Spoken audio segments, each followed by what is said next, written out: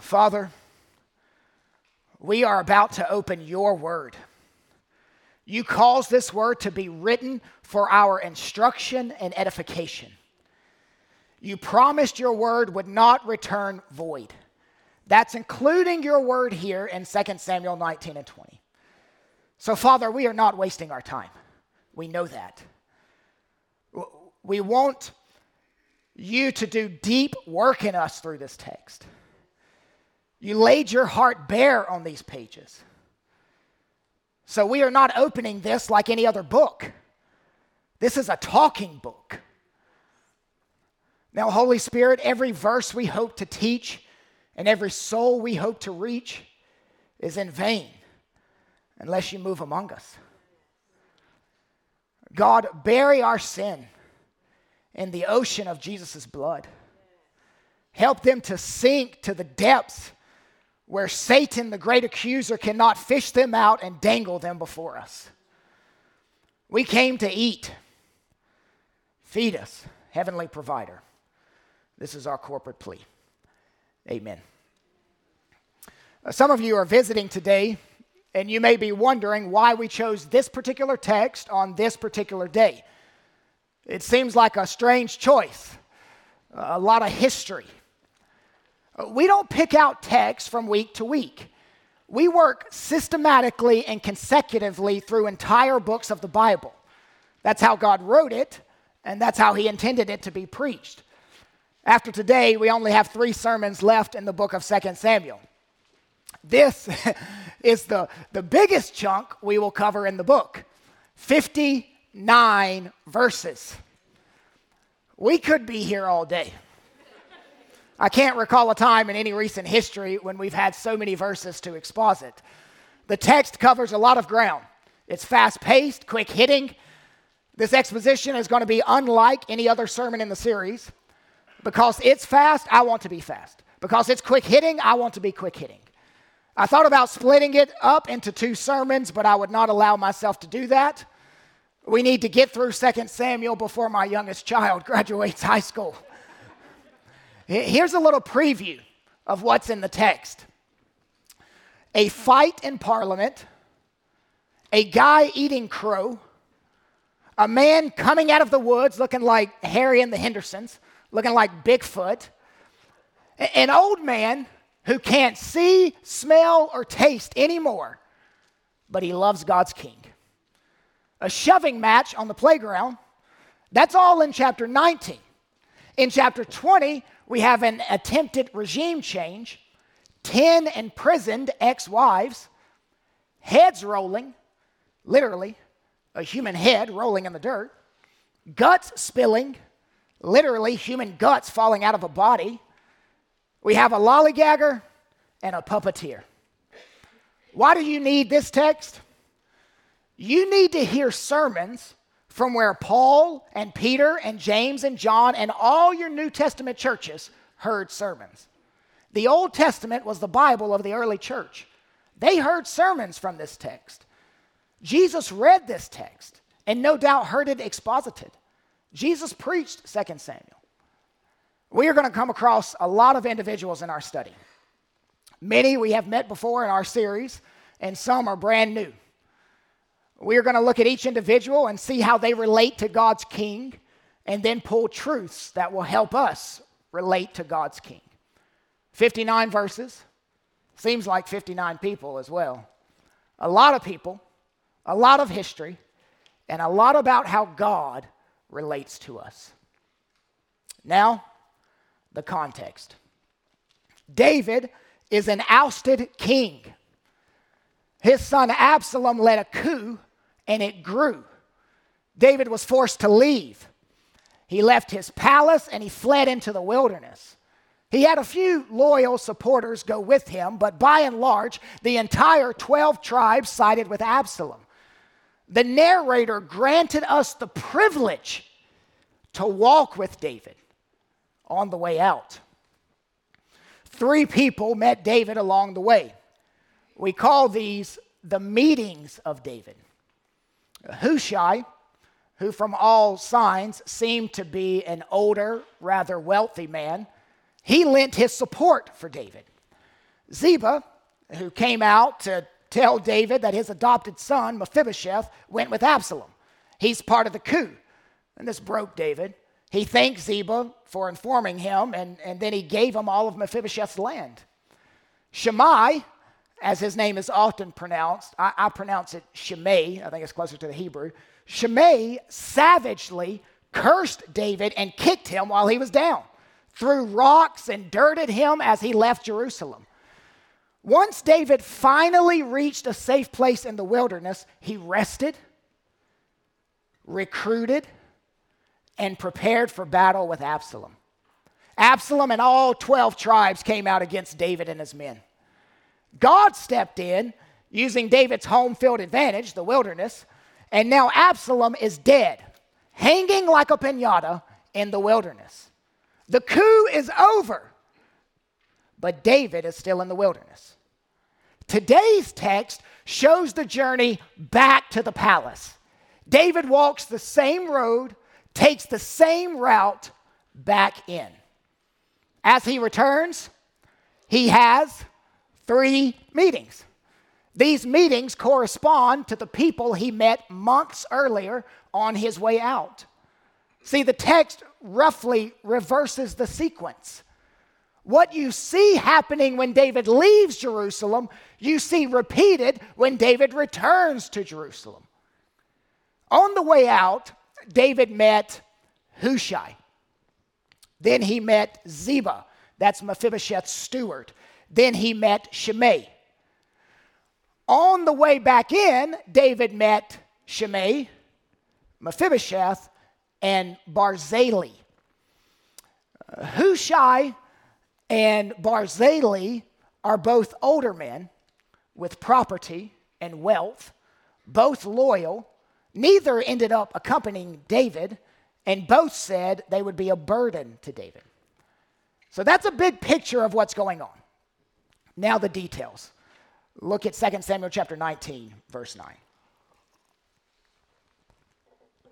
And all the people were arguing throughout all the tribes of Israel, saying, "The king delivered us from the hand of our enemies and saved us from the hand of the Philistines.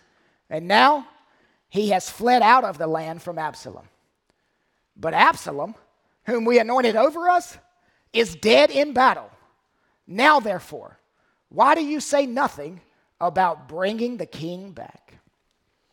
The 12 tribes who supported Absalom's coup, they now convene in parliament to talk about what to do next. A civil war has just ended. How are they going to move forward? Debates begin raging about the nation's future. This is a fight in parliament.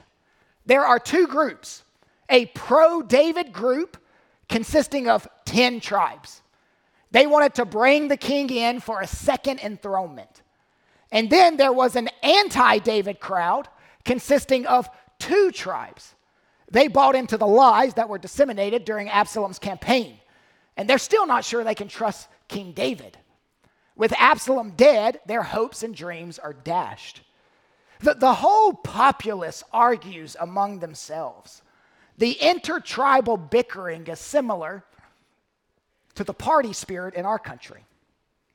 They can't agree on anything, especially David. They are on the parliament floor, and it has potential to turn into a mass brawl.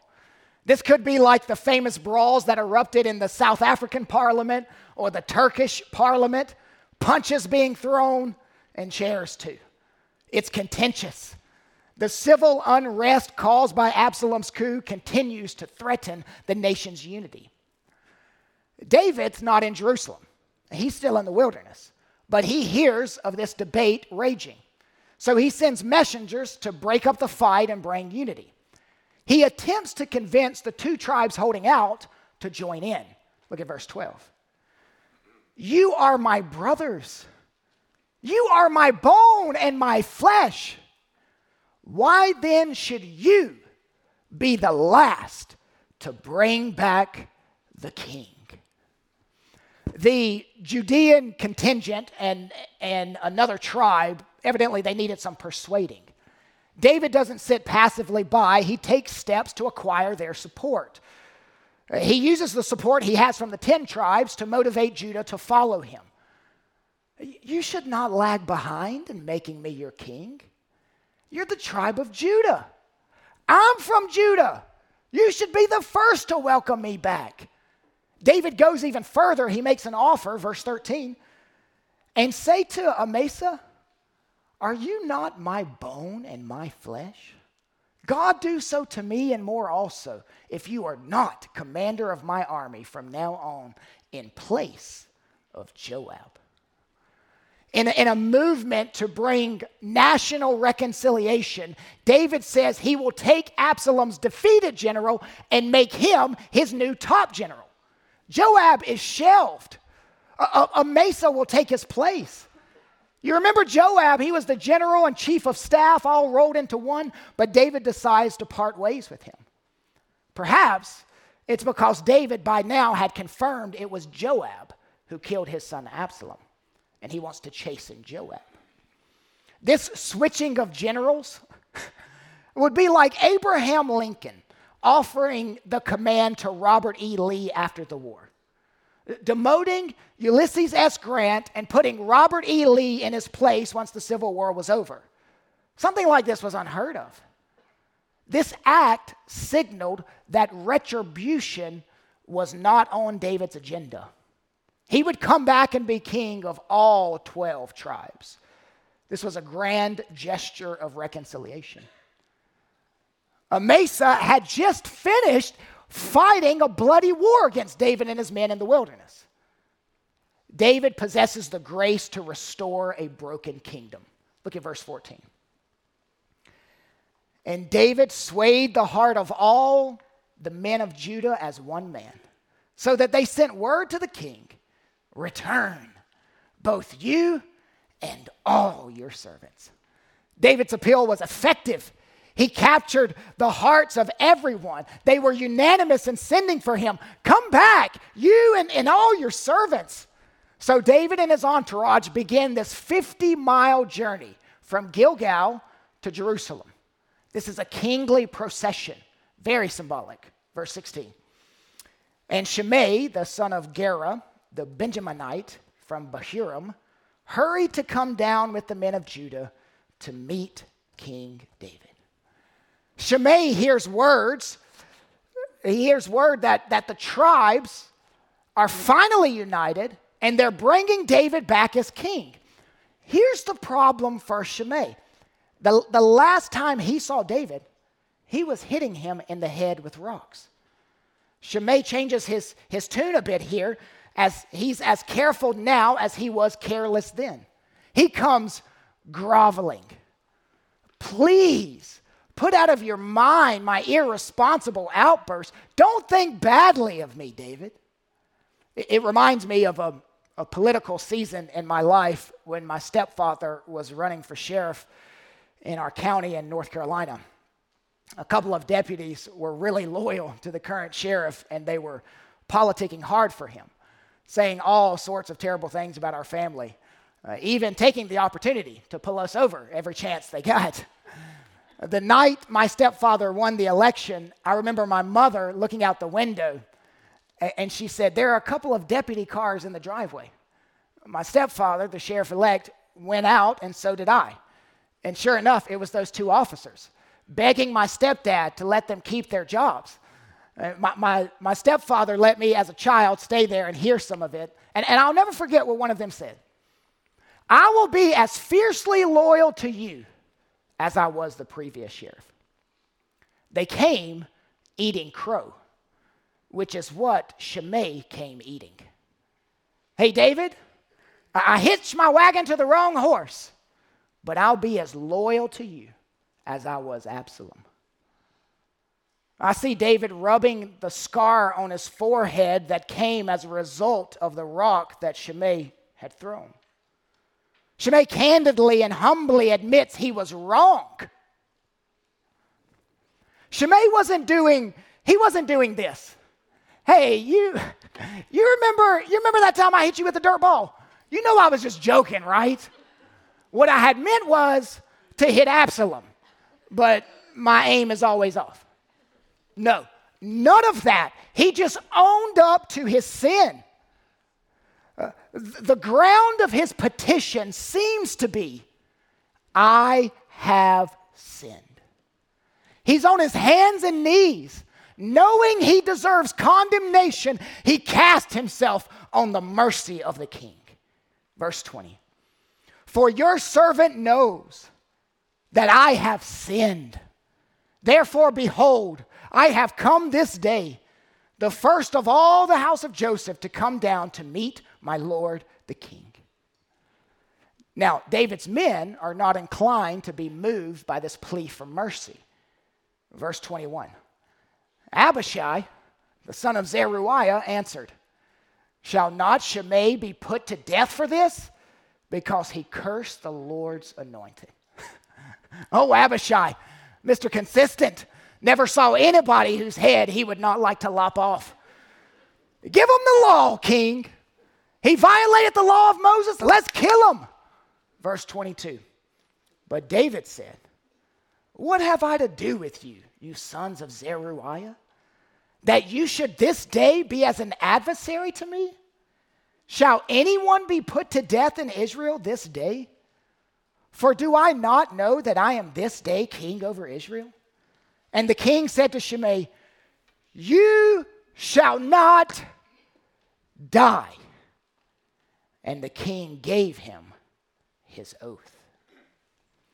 David rebukes Abishai and forgives Shimei. David shows clemency. No executions needed to establish his kingdom. It was common in the ancient Near East for a king to dole out clemency upon his ascension to the throne. This is David's granting of the Coronation Day amnesty. This is a day of rejoicing, not a day of revenge. You shall not die. These are the same exact words the prophet Nathan spoke to David after his sin. David is treating others with the grace he has received. Now, in the New Testament, when Jesus preached on David, he always said this, I'm the truer and better David, the full and final David.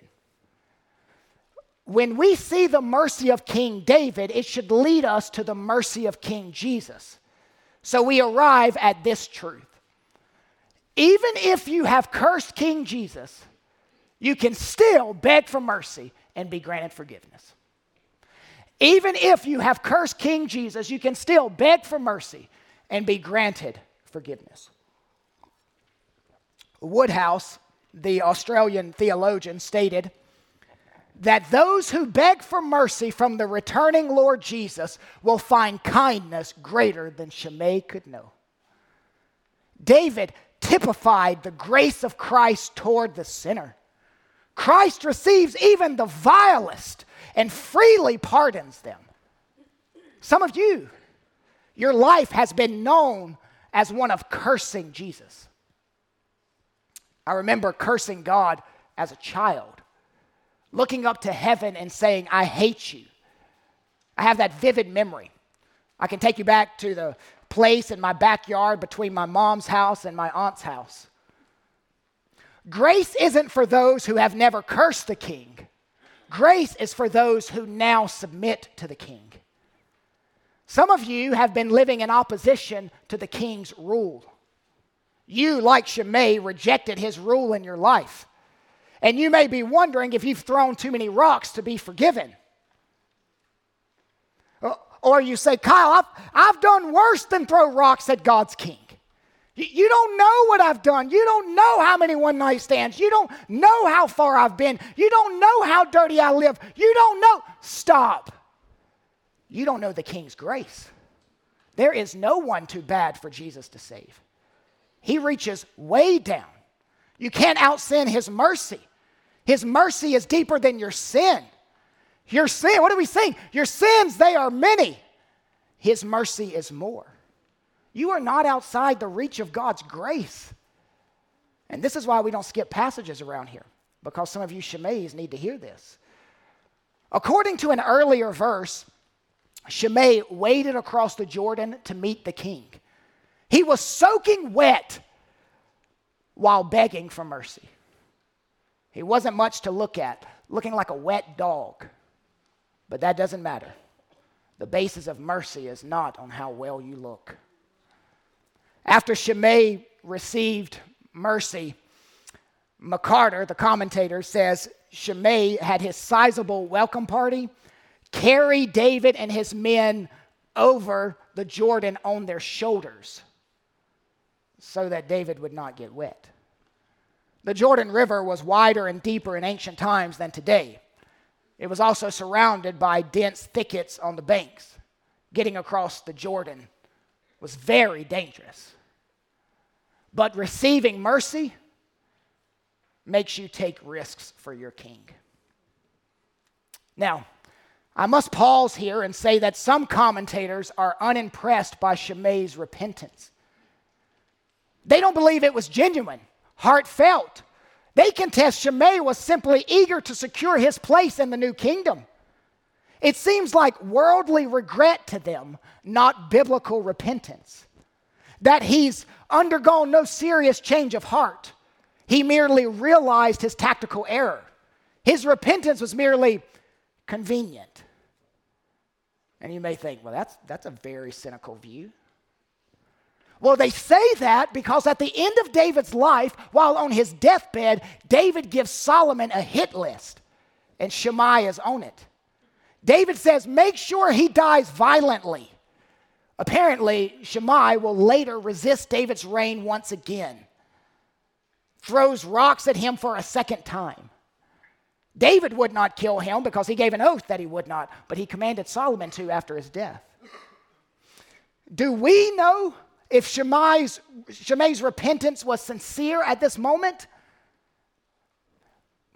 We don't know. Only God knows. Here's what we do know. Unlike David, Jesus can see through false repentance. A king is coming who can discern true repentance from false repentance. Unlike David, Jesus can see through false repentance. A king is coming who can discern true repentance from false repentance. The king is merciful to those who submit to him. But this was either a faux submission or a temporary submission. Listen to me. If your repentance is because you did something stupid and you'll try anything to get rid of the consequences, Jesus sees through that. You may fool David, you may fool us, but you will not fool King Jesus. To those who are faking it, you must realize you can't play Jesus. He will look at you one day and say, I never knew you. You were never truly broken over your sin. You wanted a better marriage. You wanted to raise moral kids. You wanted to be looked at highly upon by people in your city. You wanted community. But you never wanted Jesus Christ as your king. Unlike David, Jesus can see through false repentance. King Jesus has never been fooled by a false profession of faith. Repentance is not when you cry. Repentance is when you change. Shimei had temporary change, but not lasting change.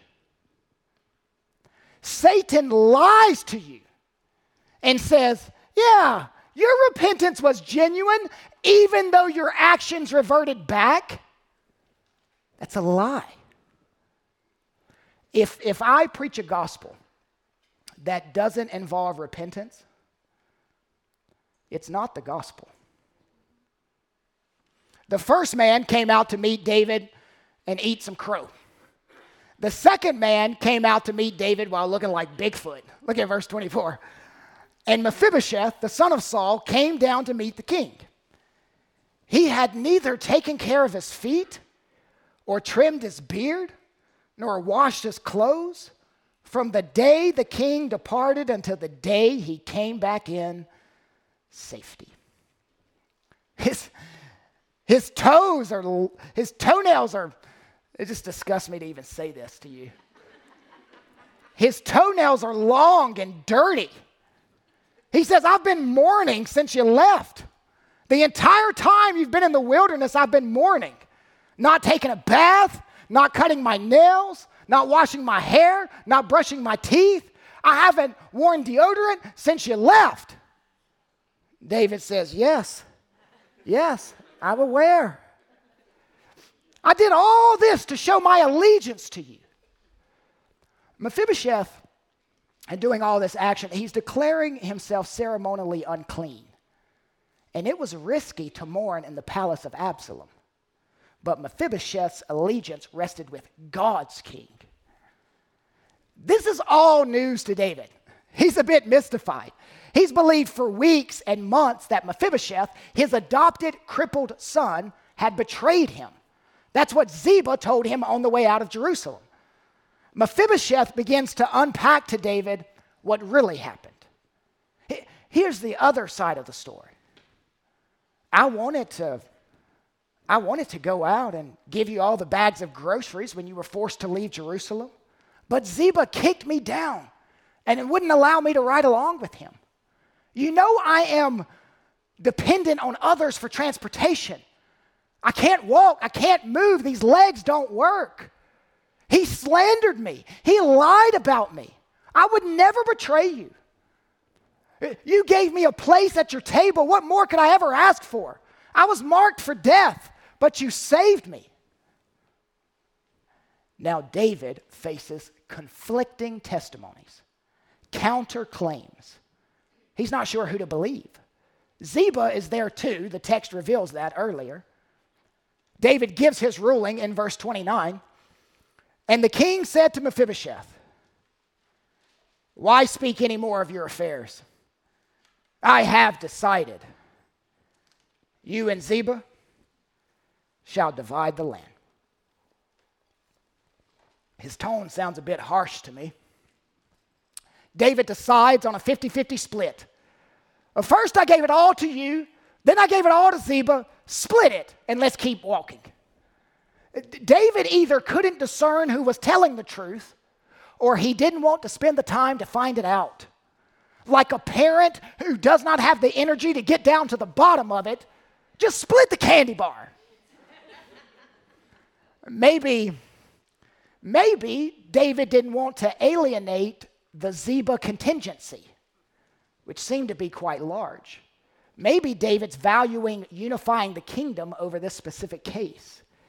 Verse 30. And Mephibosheth said to the king, oh, let him take it all, since my lord the king has come safely home. Mephibosheth responds in great grace. As far as I am concerned, he can have it all. He rises above the financial considerations. I'm loyal to you regardless of personal benefit.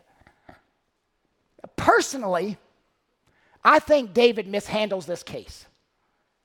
Clearly, Mephibosheth is telling the truth. His disheveled appearance proves it. David has credible physical evidence and credible oral evidence. Ziba is a liar and traitor out for his own gain. Why is he receiving anything?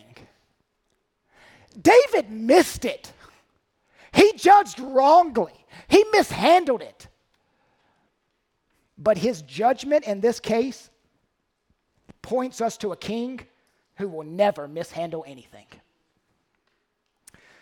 David can't render a perfect verdict, but God will one day send a king who judges rightly. David can't render a perfect verdict, but God will one day send a king who judges rightly. Some of you have fallen victim to an imperfect judge, a verdict that went the wrong way. Dear one, there is coming a perfect judge. For those of you who have been taken advantage of, justice went unserved. You must realize King Jesus will settle every case and no wrong verdicts will be given. He'll levy out perfect punishment. Mephibosheth at least lived. Oh, and by the way, Mephibosheth, the cripple, will enter Jerusalem with King David. But when he does, he's still crippled. When Jesus takes cripples into his kingdom, they are no longer cripples. Bring on the greater David. We long for his return. David has 3 meetings. The first guy, eating crow. The second guy, looking like a millennial. He hasn't bathed, hasn't washed his hair, doesn't know how to spell hygiene. He looks homeless. My wife, I shouldn't say this. I'm going to say it anyway. My wife texted me, why do all these millennials look homeless? And I just said, we're getting old. We're getting old. The third guy, walking with a cane, holding his false teeth. Verse 31. Now Barzillai, the Gileadite, had come down from Rogelim, and he went on with the king to the Jordan to escort him over the Jordan. Barzillai was a very aged man, 80 years old. He had provided the king with food while he stayed at Mahanaim, for he was a very wealthy man. In the previous 2 meetings, each one needed reconciliation. No reconciliation needed here. They are good friends. This man was loyal to David while he left Jerusalem, and he was loyal to David while he again entered Jerusalem. He makes this 20 to 25 mile walk downhill, eager to support the king. He never fought in a battle for King David, but he was a wealthy man and supported the king financially. David invites the old man to go back to the royal palace and live his days out in ease. David wants to repay him for his previous kindness shown. You gave me food in the wilderness, now come and eat my food in the palace. David rewarded those who remained loyal to him. The old man tells David, I am too old to enjoy the pleasures of the palace. I can't hear the voice of singing women. I can't taste my food. I can't smell palace flowers. My deteriorating health doesn't allow those pleasures anymore. I'll just be a burden to you. I've become like a child in my old age. I repeat myself. I wear adult diapers. I'm on the other side of things. Life has shifted for me. King, you owe me nothing. It's been a joy to serve you. Now I'm going to go home and die in my own bed. David agrees to take his son in his place. They embrace the 2 old men, and they say their goodbyes. Barzillai, 80 years old, and David in his 70s.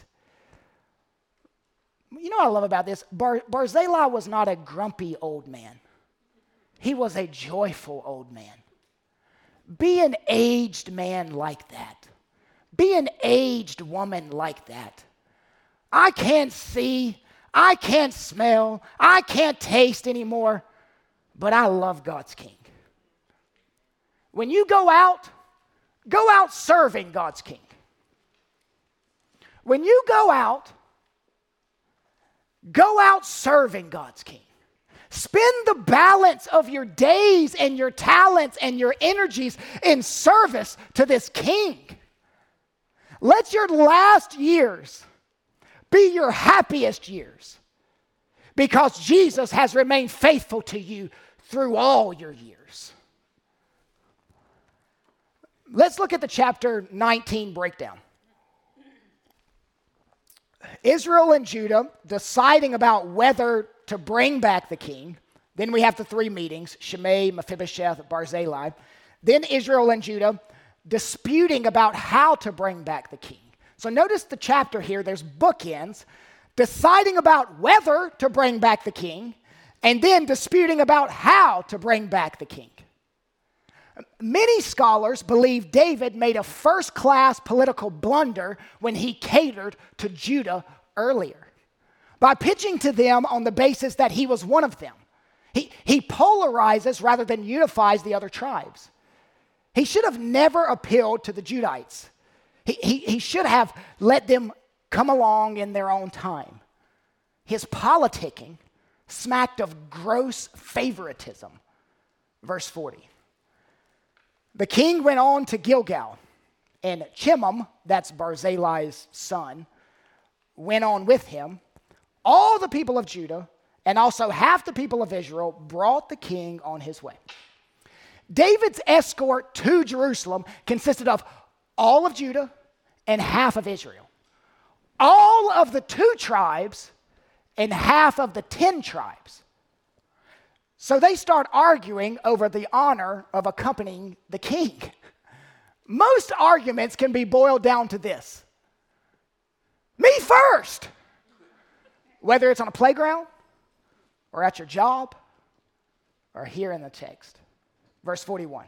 Then all the men of Israel came to the king and said to the king, why have our brothers, the men of Judah, stolen you away and brought the king and his household over the Jordan? The 10 tribes are accusing the 2 tribes of kidnapping the king.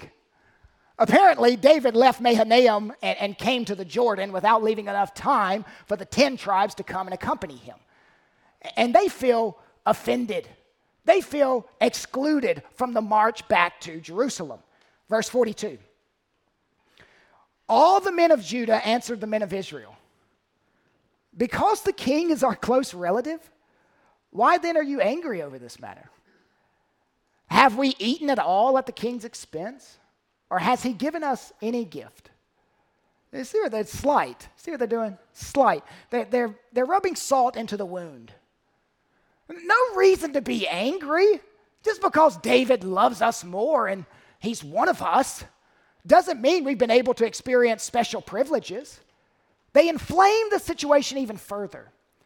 The 10 tribes contest that there is more of them, so they should have more people in the parade that walks David back into Jerusalem. I mean, this is really just middle school stuff going on. It's tribal jealousy and pride. It's 10 of our tribes and only 2 of yours. We own 83% of this king. The verbal shoving match on the playground continues. I guess the whole walk, we have no record of it ending. David is holding this kingdom together with paper mache. Sure, there are pockets of reconciliation, but many things are just papered over. David can't hold these tribes together, which points us forward. Unlike David, Jesus is a king who can not only unite the tribes, but unite the nations. Who can not only unite the tribes, but unite the nations. King Jesus will bring some from all playgrounds into his kingdom. He's a global king. Jesus prayed that his followers would all be one. Jesus will accomplish on his return what David failed to accomplish. God, all throughout history, has been gathering and calling a people to himself. This is why we're teaching a Sunday seminar called Missions. Missions doesn't belong merely to the book of Acts. Missions belongs to the Old Testament. Missions belongs to God.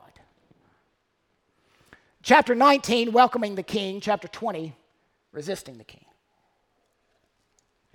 Chapter 19, welcoming the king. Chapter 20, resisting the king. I am going to speed up, friends. I must. I will cover this chapter in 10 minutes. Maybe 12. Maybe 15. 2 Samuel 20, verse 1. Now there happened to be there a worthless man whose name was Sheba, the son of Bichri, a Benjaminite.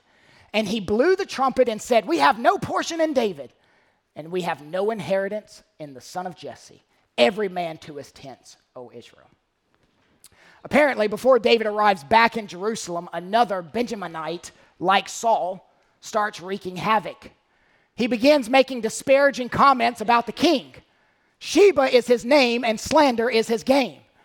Sheba and his crew want nothing to do with David. How are we to view Sheba? Well, the narrator takes the guesswork out. He's a scoundrel. The text calls him worthless. He's good for nothing. His rebellion comes directly on the heels of Absalom's. He attempts to build on the rift that already exists between the tribes. He's an opportunist. He's a rat. He wants to lead the discontented people. The 12 tribes are again on the verge of another civil war. And it looks like this rebellion is going to be something. The king eventually makes it to Jerusalem, accompanied, of course, by a huge entourage. Once David reaches the palace, he has to sort out his harem. David should not have had concubines, but he did. When the coup drove him away from the palace, he left 10 concubines to keep the house. Absalom, when he took the palace, laid with all of those 10 concubines as a sign. I took your palace and I took your women. It was a common practice in that day. David gets back and he must make a decision on what to do with these 10 ladies. Verse 3. And David came to his house at Jerusalem, and the king took the 10 concubines whom he had left to care for the house and put them in the house under guard and provided for them. But he did not go into them. That's a euphemism. So they were shut up until the day of their death, living as if in widowhood. Now, scholars are split on if David imprisoned them or more protected them. I lean toward the protection viewpoint. All these women were violated by Absalom. You remember what happened to Tamar when she was violated earlier in the book? She was shut up to live desolate the rest of her days. I think that's what's happening here. After a violation like that, it was common practice. Either way, these poor women passed their bland days shut up as de facto widows. David disappoints us again. He was not a king who could wipe away their tears. We need a better king. There is coming one. Like these women, did some man do something to you and no one has been able to wipe the tears since? No counselor, no pastor, no friend. There is coming a king to wipe away your tears. He promised that's one of the first things he will do when he returns. It's okay to weep now. You'll be dancing later. Now that David's dealt with the concubines, he wants to deal with this rebellion before it gets out of hand like it did with Absalom. He needs to squash it quickly. He calls Amasa, his new general. He says, muster an army, speedily pursue that rat Sheba and engage. Now, sidebar here, David put Amasa as the top general to gain political clout. That was his reason for doing that. That was a bad move. He was a bad general. He just lost a war even though he commanded the larger army. In the text, Sheba failed to meet David's timeline of 3 days in gathering this army. He didn't keep the rendezvous. The failure to appear set David on alarm. Sheba was a lollygagger. He didn't show up on time. He was slow in the formation of the army. The reason? Maybe he wasn't able to recruit the men. Maybe he met resistance from commanders who didn't trust him. Maybe his delay was incompetence or disloyalty. We aren't sure. Either way, it forced David's hand to seek an alternative. Verse 6. And David said to Abishai, now Sheba the son of Bichri will do us more harm than Absalom. Take your Lord's servants and pursue him, lest he get himself to fortified cities and escape from us. So you have nothing here about Amasa. David did not turn to his old general, Joab. He turned to Joab's brother, Abishai. Abishai, do what Amasa is failing to do. Kill Sheba. I'm not worried about the lollygagger right now. Go kill Sheba. Joab and his men, his division, go out with Abishai, and I think probably unknown to David. What's the mission? Find the rat Sheba. No word on the lollygagger. No command to find the lollygagger. Joab lets his brother Abishai lead for a time until they finally catch up with Amasa. Then Joab steps up and he takes charge. Leaders can't stand back and watch something fail. They must take over. Amasa sees Joab. They greet one another, and while they do, Joab deliberately allowed his sword to fall out. Verse 9. And Joab said to Amasa, Is it well with you, my brother? And Joab took Amasa by the beard with his right hand to kiss him. Now, grabbing the beard is unattested in other places in Scripture. I don't know this tradition. One hand has the beard, and the other hand, Joab picks up the dropped sword. Notice verse 10. But Amasa did not observe the sword that was in Joab's hand.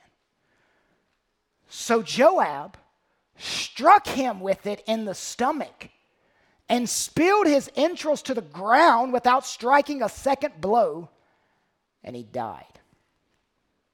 Joab killed him swiftly and mercilessly. I'm not sure if it was some type of special training to know how to kill a man quickly, because a second blow wasn't needed. He was dead. This was a cold and calculated kiss. Bring him in for the kiss. Give him the kill. Joab gutted him like a deer. He disemboweled him. You could tell what he had for lunch after Joab was finished with him. Plunged the dagger into his belly and sliced up. His intestines spill out on the ground. Joab was an efficient killer. He killed Abner. He killed Uriah. He killed Absalom. Now he kills Amasa. He knew no other way. Muscle and blood. Joab is intensely loyal and completely uncontrollable. Ever met anyone like that? They are intensely loyal, but completely uncontrollable. He's ever hacking and slicing away to keep his position unrivaled. David never wanted Amasa killed. They were not told to find him. One of Joab's soldiers took post over the dead body and called out, Joab is now back in charge of the army. Amasa lay wallowing in his own blood in the middle of the road. All the troops pursuing Sheba slowed down and gawked. This is the original rubbernecking. They are aghast at the sight of their former general, and the dead body is slowing up the progress. So they throw it in a ditch and cover it up. The pursuit of the rat Sheba resumes. The chase is on. Sheba's rebellion at first looks impressive, but it peters out. It dies down. It's only his clan now, the Bichrites. He had not been highly successful in his coup. David's men track him down to a little village called Abel. They have him cornered, holed up in the city. They besieged the city, meaning they surrounded the city, cut off food and water supplies. And in an effort to breach, Joab begins battering the wall, pounding it with weapons. The power of the battering ram was Joab's way. And there was a shrewd woman. We are not told her name, but while the battering is going on, she steps out. I see her as the head of the local chamber of commerce. She comes out with her little brochures. She walks up to Joab. Oh, here's a cup of coffee. Hey, you look tired. May I have a word? He grants it. I'm sure there was some way to identify her as someone with clout in the city. Verse 18, then she said, they used to say in former times, let them but ask counsel at Abel. And so they settle the matter. I am one of those who are peaceable and faithful in Israel. You seek to destroy a city that is a mother in Israel. Why will you swallow up the heritage of the Lord? I like this. She's quiet, but loud. Open this brochure. This city is Abel. This city is highly respected in Israel. She quotes a proverb, not an inspired one, but a common one, an ancient proverb about the city. It's known as a city where you go to get wisdom. It's long been famous. She talked to Joab in poetry. 3 lines of parallel poetry in the original language. People come to this city to get wisdom, to get answers. And now you want to destroy it? This is God's heritage. Don't tear it down. She's implying an attack on the city is an attack on the Lord himself. Joab denies the accusation. I'm interested only in apprehending Sheba. Hand him over and him over only, and we'll get out of here. She'll do anything to save her city. She wants to avert the general massacre. She's pleased to meet the stipulations and offer up the head of Sheba if that will stop them from battering the walls of the city. She's playing a diplomatic role. You'll have his head in 30 minutes. She clearly has some pull in the city. She went back in to tell the people her plan. And I'm imagining Joab and all the warrior men outside talking. You think they'll go for it? You think she can talk them into it? Just then, a head comes shooting over the walls and then rolls right in front of his feet. I guess they went for it. Joab picks up the head by the hair and walks back to Jerusalem. King David could hardly welcome Joab with open arms, but he did save the kingdom. Notice in the closing verses, we have David's court history. I'm not going to read it all, but I want you to notice that it's David's court history, but David is not mentioned, and Joab is mentioned first. Joab is leading the cabinet, not David. Joab is the puppeteer. Joab didn't have to be up front. He wanted to be the power behind the man. He didn't want to be the king. He wanted to work the strings. Joab, listen, church, Joab recklessly working for the kingdom of God, but not in the kingdom himself. Recklessly working for the kingdom of God, but not in the kingdom himself. Joab represents someone who doesn't want God's kingdom. He wants to use God's kingdom. How can it help me further my agenda? Now, let me ask you a closing question. What happens to the heads of those who oppose God's king? What happens to the heads of those who oppose God's king? Well, they get beheaded. Isn't that right, Goliath? In our text, a woman saved the kingdom. She's nameless. She's a godly woman. We know that because she's the only one in the chapter to mention Yahweh. When a wise woman kills a foolish man in the Bible, when a wise woman kills a foolish man in the Bible, you can expect it to be a head wound. Why is that? The promise from the beginning was that the seed of the woman will crush the head of the serpent. The woman has her revenge on the serpent once more in our chapter. We keep reliving Genesis 3:15 promise all throughout God's unfolding drama of redemption. Let's pray together.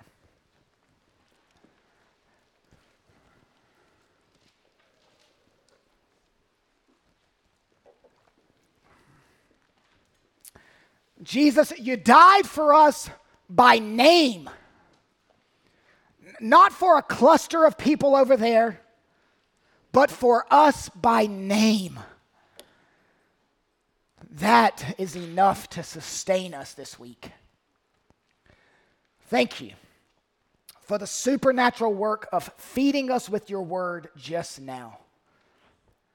Now, please use this text to mold us into the image of Christ. Amen.